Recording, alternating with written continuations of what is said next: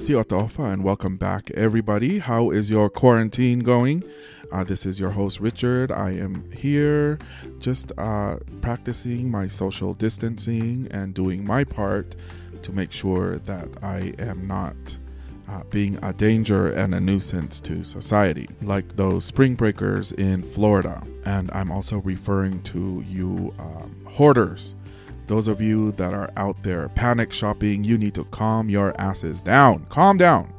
Share the resources with others, and especially our elderly people. What the hell are you going to do with all that toilet paper? Huh? What you going to do? Some of you are crazy. Anyway, let's get started with the show. This is episode 11 of the Tokyo Kamea podcast.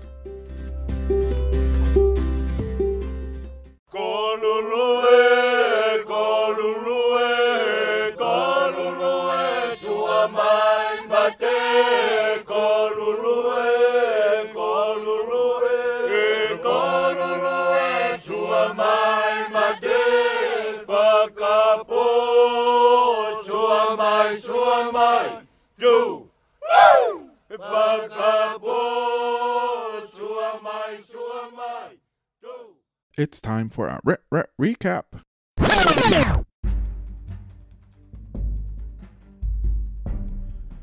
In the last episode, the two camps continue their battle, but it seems like this war that Finau Ulukalala thought would end quickly has turned into a war of attrition. Who is going to last longer? We see defections on both sides, each defection bringing intel that can benefit the side they defected to. Ulukalala receives information that there's a large Ufi plantation that they should raid. Unbeknownst to him, a defector from his camp revealed this plan to the Vava'u chiefs, and this was an opportunity for them to capture the Neafu fort, and Liu Fao, the chief left in charge with a small group of men, will willingly give it up. However, before Ulukalala and his men rolled out, another defector shows up and reveals the plans of the Vava'u chief. So Ulukalala has Liu Fao detained and confined, and he punks the Vava'u chiefs by getting to the Ufi plantation first, and waits to ambush them, which they did successfully and ended up killing 60 of the Vava'u warriors. Meanwhile, the second group of Vava'u warriors arrive at the Neafu fort and find it abandoned. They quickly retreat, thinking it's a setup.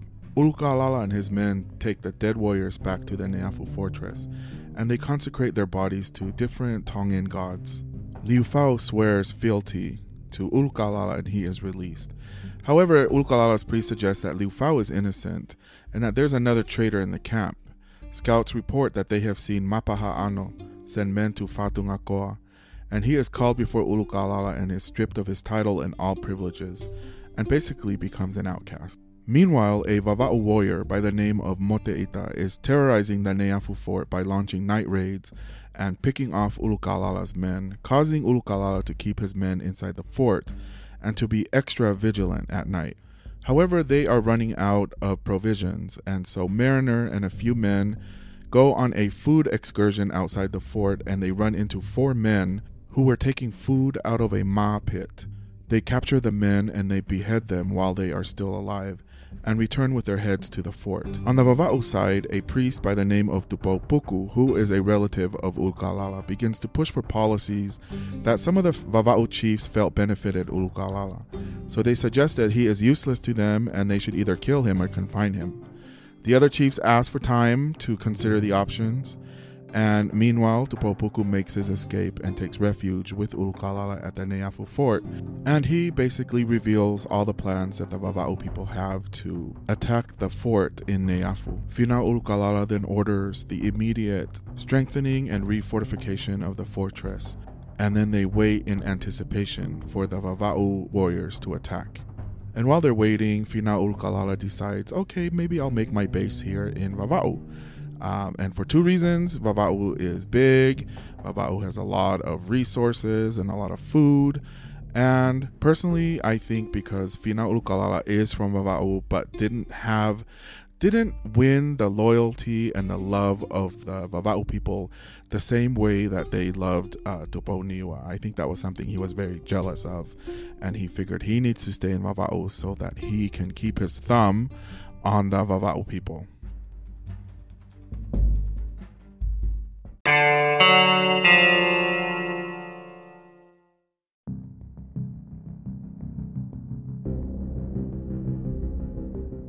Mariner notes that at this time of year, it was a time of scarcity, so there wasn't a lot of fruits or vegetables in season, and to make things worse, they were running out of provisions at the Neafu camp.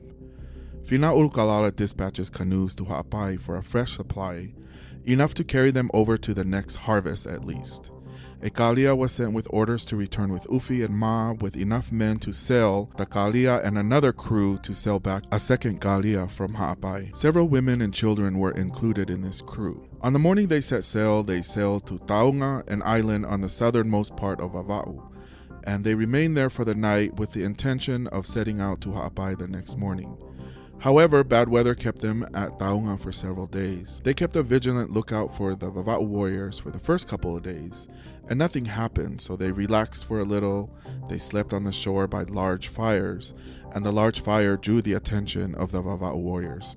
And on the fifth night, when they fell asleep, their camp was attacked by 50 warriors, led by the warrior chief known as Makapapa. Makapapa and his men arrived on the opposite side of Taunga at night and attacked the camp and killed 28 of them. The remainder escaped by getting on their canoe and pushing out to deep water, and some tried swimming away, but they were speared and killed. And here we have another case, another defection. This time it was one of the men from the Vava'u fort came and told Ulukalala of Makapapa's plans. And so Ulukalala, while this was happening, and unbeknownst to Makapapa, had already sent some large canoes with warriors, and they arrived shortly at Taunga. They were able to capture 10 of Makapapa's canoes. Makapapa and his warriors were trapped and couldn't escape by sea because they were surrounded by Ulukalala's men. So they decided to climb up steep rocks, and some fell and they were killed, and the rest got away. 2 weeks have passed, and those 2 weeks were very uneventful. Aside from some skirmishes, and the canoes that he sent to Ha'apai haven't returned, and they were running out of food. Ulukalala, getting desperate, decided they would go back to the Ufi field, where they fought in the last episode, and procure some Ufi. He took 80 of his finest warriors and gave them orders to conceal themselves during the night in a thicket close to Fa'atungakoa. Ulukalala in the meanwhile took a part of 600 towards Feletoa, and he found a spot to scout the enemy while 100 of his men dug up the Ufi. He sent Hala'api'api, an adopted son of Tuponiua, to the fortress to lure out the Vava'u warriors towards an ambush. The Vava'u warriors didn't take the bait because, unbeknownst to Ulukalala, there weren't very many of the men in the fort at the time, because they were all busy on the other side of the fort dismantling their kalia to make smaller canoes. As soon as the Vava'u men saw Hala'api'api, they sent someone to summon the rest of the warriors, and they arrived at the fort enraged when they saw their Ufi plantation had been raided. And they were so enraged that they gave chase, and they passed the first ambush where Finau and his men lay concealed. And they immediately attacked from behind, and a second ambush attacked from the front, and they fought for 15 minutes. The Vava'u warriors were overwhelmed and began to retreat to the fortress, and they took some time to recover, and then they fought again for another 45 minutes. In the first engagement, 40 men from the Vava'u side died, and Ulukalala only lost 2. In the second attack, Vava'u lost 1 and Ulukalala lost none, though several died later from their wounds.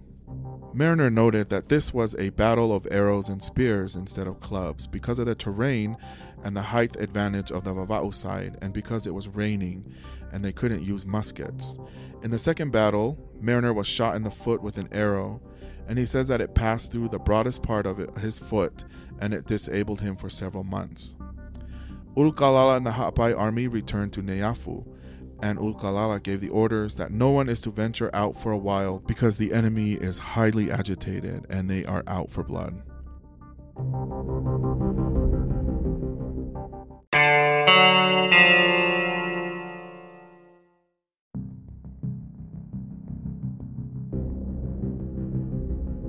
So Ulukalala and his men were successful in getting some of that Ufi from the Vava'u plantation, and now they just need protein to eat with that delicious Ufi. A warrior by the name of Havili requested for Finau to permit him and a group of men to raid a hog farm he scouted on the northwestern part of the island. Havili had a reputation for undertaking secret expeditions by night and for killing more men in his life than any other warrior. Ulukalala agreed to it, so he went with 40 men and proceeded towards the hog farm. However, the Vava'u side had anticipated this would happen, especially after Ulukalala and his men raided the Ufi plantation, so they had more warriors on guard than usual at the hog farm. They saw Havili's canoe approaching, so they hid, and once they landed, they were ambushed and attacked from the rear, with such effect that 15 of Havili's men were quickly dispatched, and Havili was able to kill only one of theirs. Havili and the remaining men were able to make it back to their canoes. The Vava'u warriors taunted them. "What? You wanted some pork, did you? How did you like your treat? But stay, we have some fine pigs for you, already killed," alluding to the dead bodies. "Why don't you come and take them?" Havili returns to his camp unsuccessful. A few days later, one of Finau's wives ran away to Feletoa, and shortly after she was joined by one of the son's wives. Finau made his way to Feletoa accompanied by 6 of his men to plead for their return, but he was unsuccessful. He returned feeling much dejected and sent word to Toeumu, the chiefess of Vava'u, stating for the return of his wife and that this was a war between men and not women. However, the women had no desire to return because their family was at Feletoa, and they were also severely mistreated by Finau's favorite wife. Her name was Mo'ungatupo. Mariner, now walking around with the help of a makeshift crutch, was picking fruits one day and he noticed a rustling noise and movement from a nearby bush. He went to investigate and found one of Finau's wives. He says, "I heard a rustling noise in the bushes below, and directing my attention to the spot, was surprised to see one of Finau's wives. Prompted by curiosity, I came quickly down, and seizing her by the arm, I inquired what caused her to stray so far from the fortress, and to expose her person and her life to the insults and the cruelty of the enemy. She replied that she had only come out for a walk and was going to return shortly. To this account I objected that it was too far and too dangerous a walk for her to take alone, with the risk of meeting Mote'ita and his followers, who often conceal themselves in those woods, and declared my suspicion that she intended to run away. She immediately fell on her knees, clasped her hands, and begged and entreated most earnestly that I would not prevent her flight from the dominion of tyranny to the bosom of her relations, and appealed most pathetically to my own feelings and affections towards my mother, or whatever relatives I might have in my own country, and represented how hard and cruelly severe it would be for anyone to prevent me from flying to them, if it were otherwise in my power. Being moved by the earnestness of her manner and the unfortunate circumstances of her situation, I raised her up and promised not to interfere in her escape, nor to divulge the matter to anyone, and gave her full liberty to proceed whichever way she thought proper. Yay, good job, Mariner. In Feletoa, there was a location where Vava'u women would gather shellfish at low tide. Occasionally, the Vava'u warriors would come out pretending to be Ulukalala's men and scare them. Mariner said that Ulukalala was aware of this and long entertained the idea of capturing the women, especially now that his wife was in their protection, and he was more motivated than ever to retaliate for Toeumu's stubbornness. One day, several of Ulukalala's men set out at night and waited for the women to come down from the fort and gather their shellfish. On a signal, they came out and ambushed the women, and the women thought it was the Vava'u men playing games, until one of them was struck down with a club. They ran as fast as they could, and the men ran after them in full pursuit. There were 30 of them, and 5 of the women were killed. 13 were taken prisoner. The rest made it to safety. The wife of Finau's son was nearly retaken, but she was like, "Oh, hell no," and she ran like Usain Bolt in knee-deep water while being pursued by one of Ulukalala's men. He got close enough to strike her down with his club, but the weight of his club was slowing him down. And meanwhile, to quicken her pace, she removed her ngatu clothing and took off, no longer weighed down by its wet heaviness. The 13 prisoners were taken to Neafu, though Ulukalala gave them orders to kill them on the spot, and he seemed annoyed that they were all brought back alive. The women were obliged to submit to the will of the captors, and this was not considered brutal. The captors saved their lives partly from the motives of humanity and partly from profit. Okay, I'm going to pause right here, and I'm actually going to read to you what Mariner wrote, because to me, it sounds like they were raped. The women were obliged, however, by the way, to submit to the will of their captors, for this is always considered a thing of course, and not at all an act of brutality. These transactions are generally conducted in neighboring woods, and by no means in an open, public, or outrageous way. In short, notions of delicacy in respect to the female sex have a much higher influence in the Tongan Islands than what would be commonly understood from the accounts of some travelers. Among the lower orders, of course, there are abuses everywhere, but these do not constitute the legal customs of a country. Okay, that to me sounds like rape. What do you all think? Can you imagine if your only choice was either being raped or being killed? That really sucks. The captors saved their lives partly from the motives of humanity and partly from profit. They could make ngatu and other things, etc. However, shortly after this, there arose many disputes from the families of the captors, arguing that they should have a claim to these women according to Tongan custom, which states that all persons shall be in the service of their superior relations.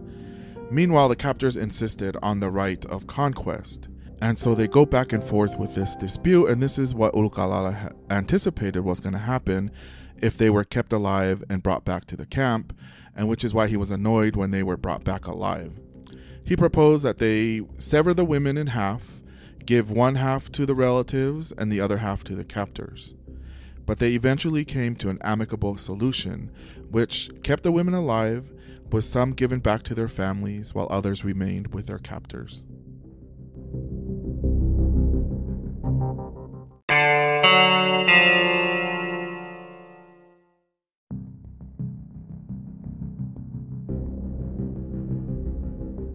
In the last episode, I mentioned the warrior by the name of Havili. He was the one that went on an excursion to get some hogs from the hog farm that was owned by the Vava'u people. In this part of the story, we are introduced to his brother, Palavale. And Palavale went out one day as part of a foraging party with 6 men in 2 small canoes. They arrived at a place called Ngakau, a consecrated enclosure. If you've been listening to the podcast, this should be familiar to you by now. Consecrated spaces are areas where you cannot commit murder. And these are usually cemeteries that belong to different clans where important people are buried. And so once you are in that space and you are in a situation where somebody's trying to harm you, they cannot harm you in that space because it is tapu. And to do so, the consequences are very high and could also include you forfeiting your life. So Palavale and his 6 men, they go out on their excursion looking for food, and they encounter 4 Vava'u warriors nearby. The Vava'u warriors reminded them that they are on consecrated land. However, Palavale tried to cut them off and get between them and the fencing. One of the Vava'u men scrambled around Palavale and got 1 foot over the fencing, but Palavale struck him over the head and killed him. He fled to his canoe with his other men and headed back to the Neafu fortress and reported to Ulukalala what just happened. Ulukalala immediately consulted with his priest of his own tutelary god to invoke the necessary punishment for the tapu that was violated, this act of sacrilege. The priest said that a child should be strangled to appease the anger of the gods. So the chiefs then met and decided it should be the child of Tupoto'a by one of his female attendants. Mariner writes, on such occasions, the child of the male chief is always chosen as being worthier than others, and a child by an inferior female attendant, because it is not a chief, only those children being chiefs whose mothers are chiefs. Tupoto'a was present and gave his consent that his child, about 2 years old, should be immolated to appease the anger of the gods and turn aside their vengeance for the sacrilege crime committed. The child was accordingly sought for, but its mother, thinking her child might be demanded, had concealed it.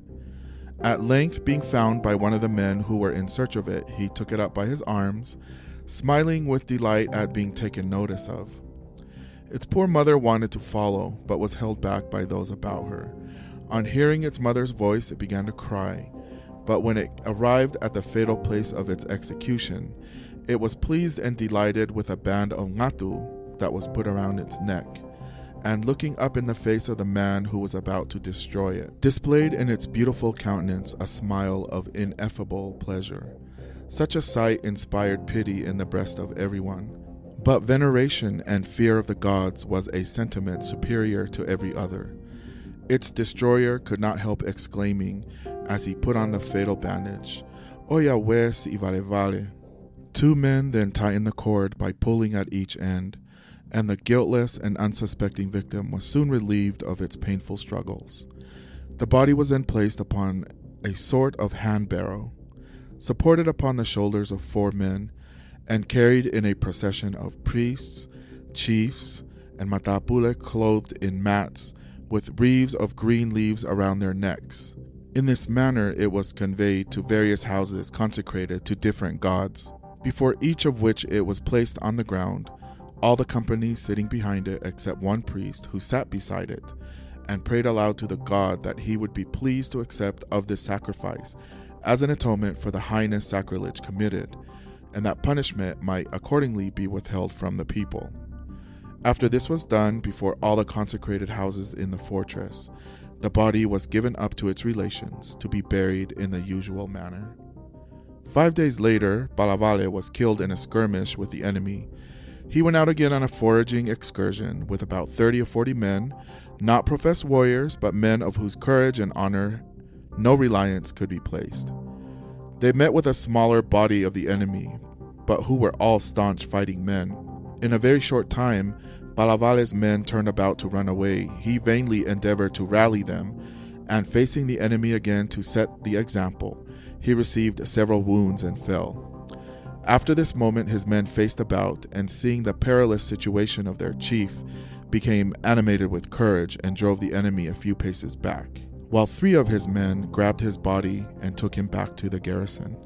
When they arrived, they proceeded to take out the 4 spears which had pierced him, but he desired them to desist from so useless a task, as he was certain the gods had decreed his death as a punishment for his offense. This too was the general opinion of the people, and was the subject of their conversation for a long time afterwards, contributing to the spread of considerable gloom throughout the garrison. Balavale died about half an hour later, after he was brought home.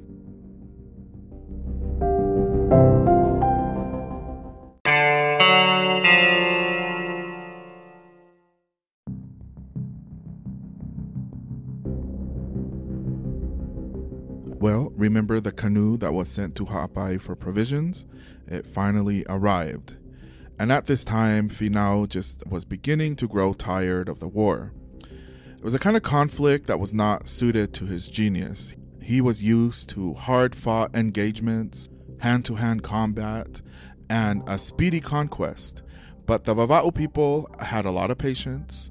They were still hiding in their fort, and they were not coming out of their stronghold, because they knew that it was strong enough to hold him back. And so this was driving Finau Ulukalala nuts. The walls of clay was doing what it was supposed to do, and so it neutralized the power of the carronades.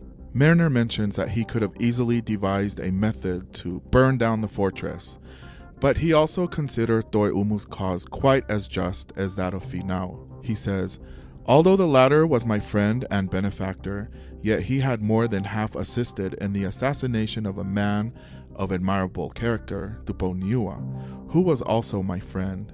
Besides, I did not choose to be the means of dealing out destruction upon a number of innocent women and children."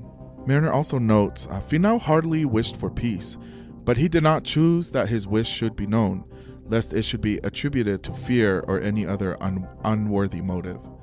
In short, he wanted to bring about a peace without being thought to wish for peace, and the difficulty was to accomplish this. He was, however, by no means deficient in policy, as he soon thought of a method. From time to time, he held secret conferences with the priests, either about religious subjects or political matters, as connected with the will of the gods. He spoke of his determination to remain at Vava'u and prosecute the war till his enemies were destroyed. Then on a sudden, as if his heart for the moment relented, he painted in the most striking colors of the evils of war, and how sorry he was that the necessity of the case obliged him to punish his rebellious subjects with so dire an evil. He then represented in the most lively colors the blessings of peace, and on this side of the prospect touched his hearers so with the beauty of the description that they entreated him to endeavor to make a peace. He then pretended to be inexorable, but always threw in something in favor of the Vava'u people, so that the priests at length thought that there was no question at all about the propriety and honor of making a peace, and that it was their duty to persuade him to do it.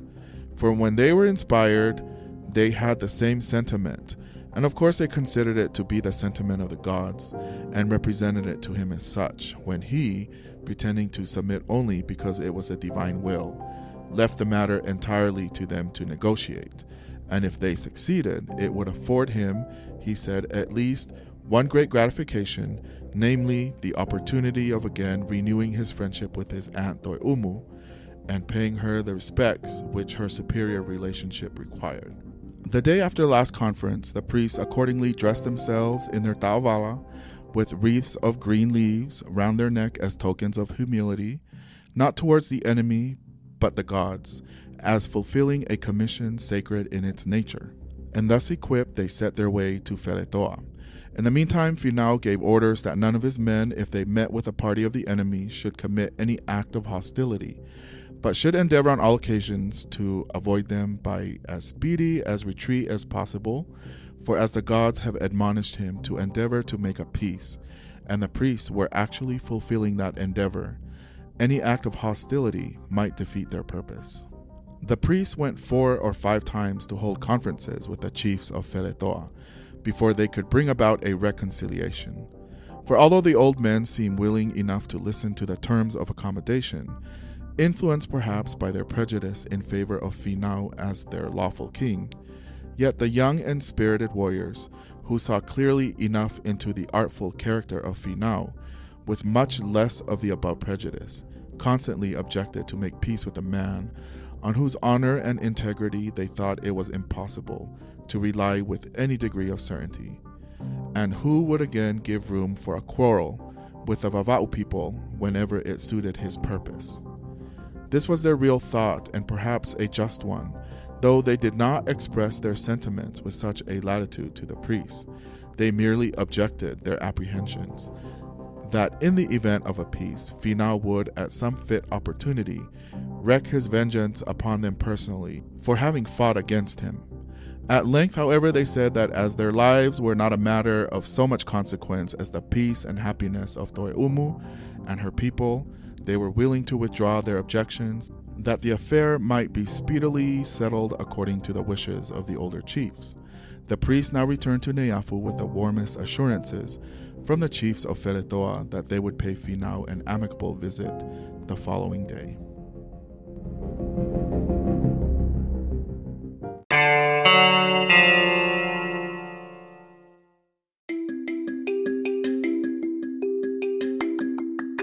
Well, I think this is a good time to end this episode where we're at, and it looks like peace is in the horizon.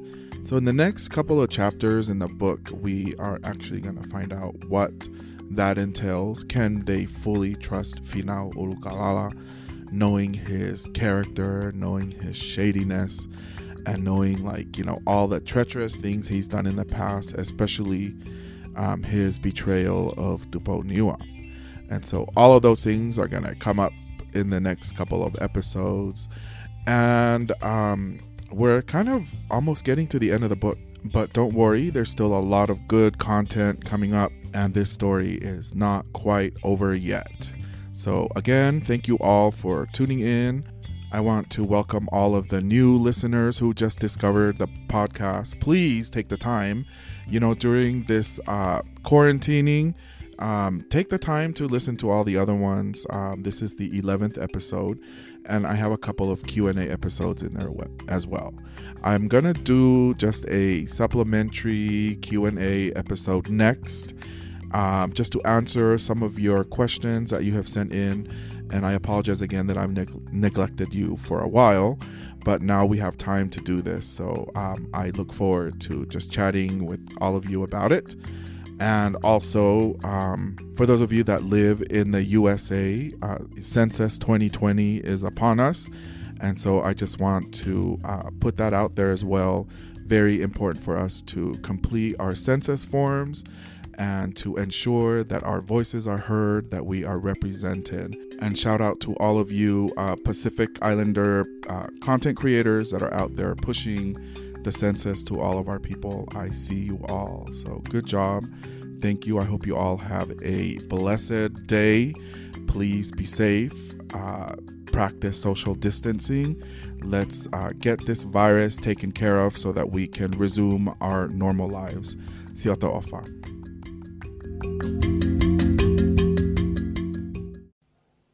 Matangine ake mei moana langa ia eke ofa mafanaki he fuuhe ilala kola paha pea moe huni o mata moana fio anga ia oi waine kakala si o toka hoa whakawa mapa pe fio me oe halasia le tafa o kumanongi he whakangalo ngata a o ia ue kohai e rea kohai e lau ki he ala mea koe kakalani te utau lewa he ikai hui te lua hamea